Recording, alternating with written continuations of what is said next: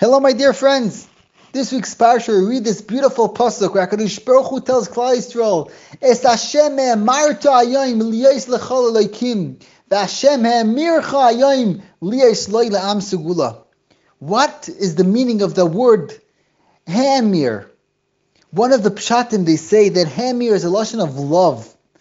Es Hashem ha'amarta hayom. You love that HaKadosh Baruch Hu. You made him into your God, and therefore Hashem ha'amircha hayom liyos lo la'am segula. HaKadosh Baruch Hu has that same love to you that he made us into Am Segula.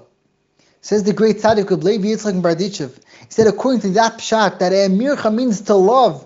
He said that's the pshat in Birkas Koyanim. We say Kaisev Baruch es Bnei Yisrael Emar La'im. HaKadosh Baruch Hu is telling the Koyanim, if you want to bench Klal Yisrael, if you want to give the bracha, be mashpia bracha on someone else, the only way to do it is through love. Kaisev Baruch es Bnei Yisrael. This is the way to bench Klal Yisrael. Emar La'im. Love them. If you love someone, then you could give him a bracha. Then you could be mashpia on him all the good in the world. Have a great day.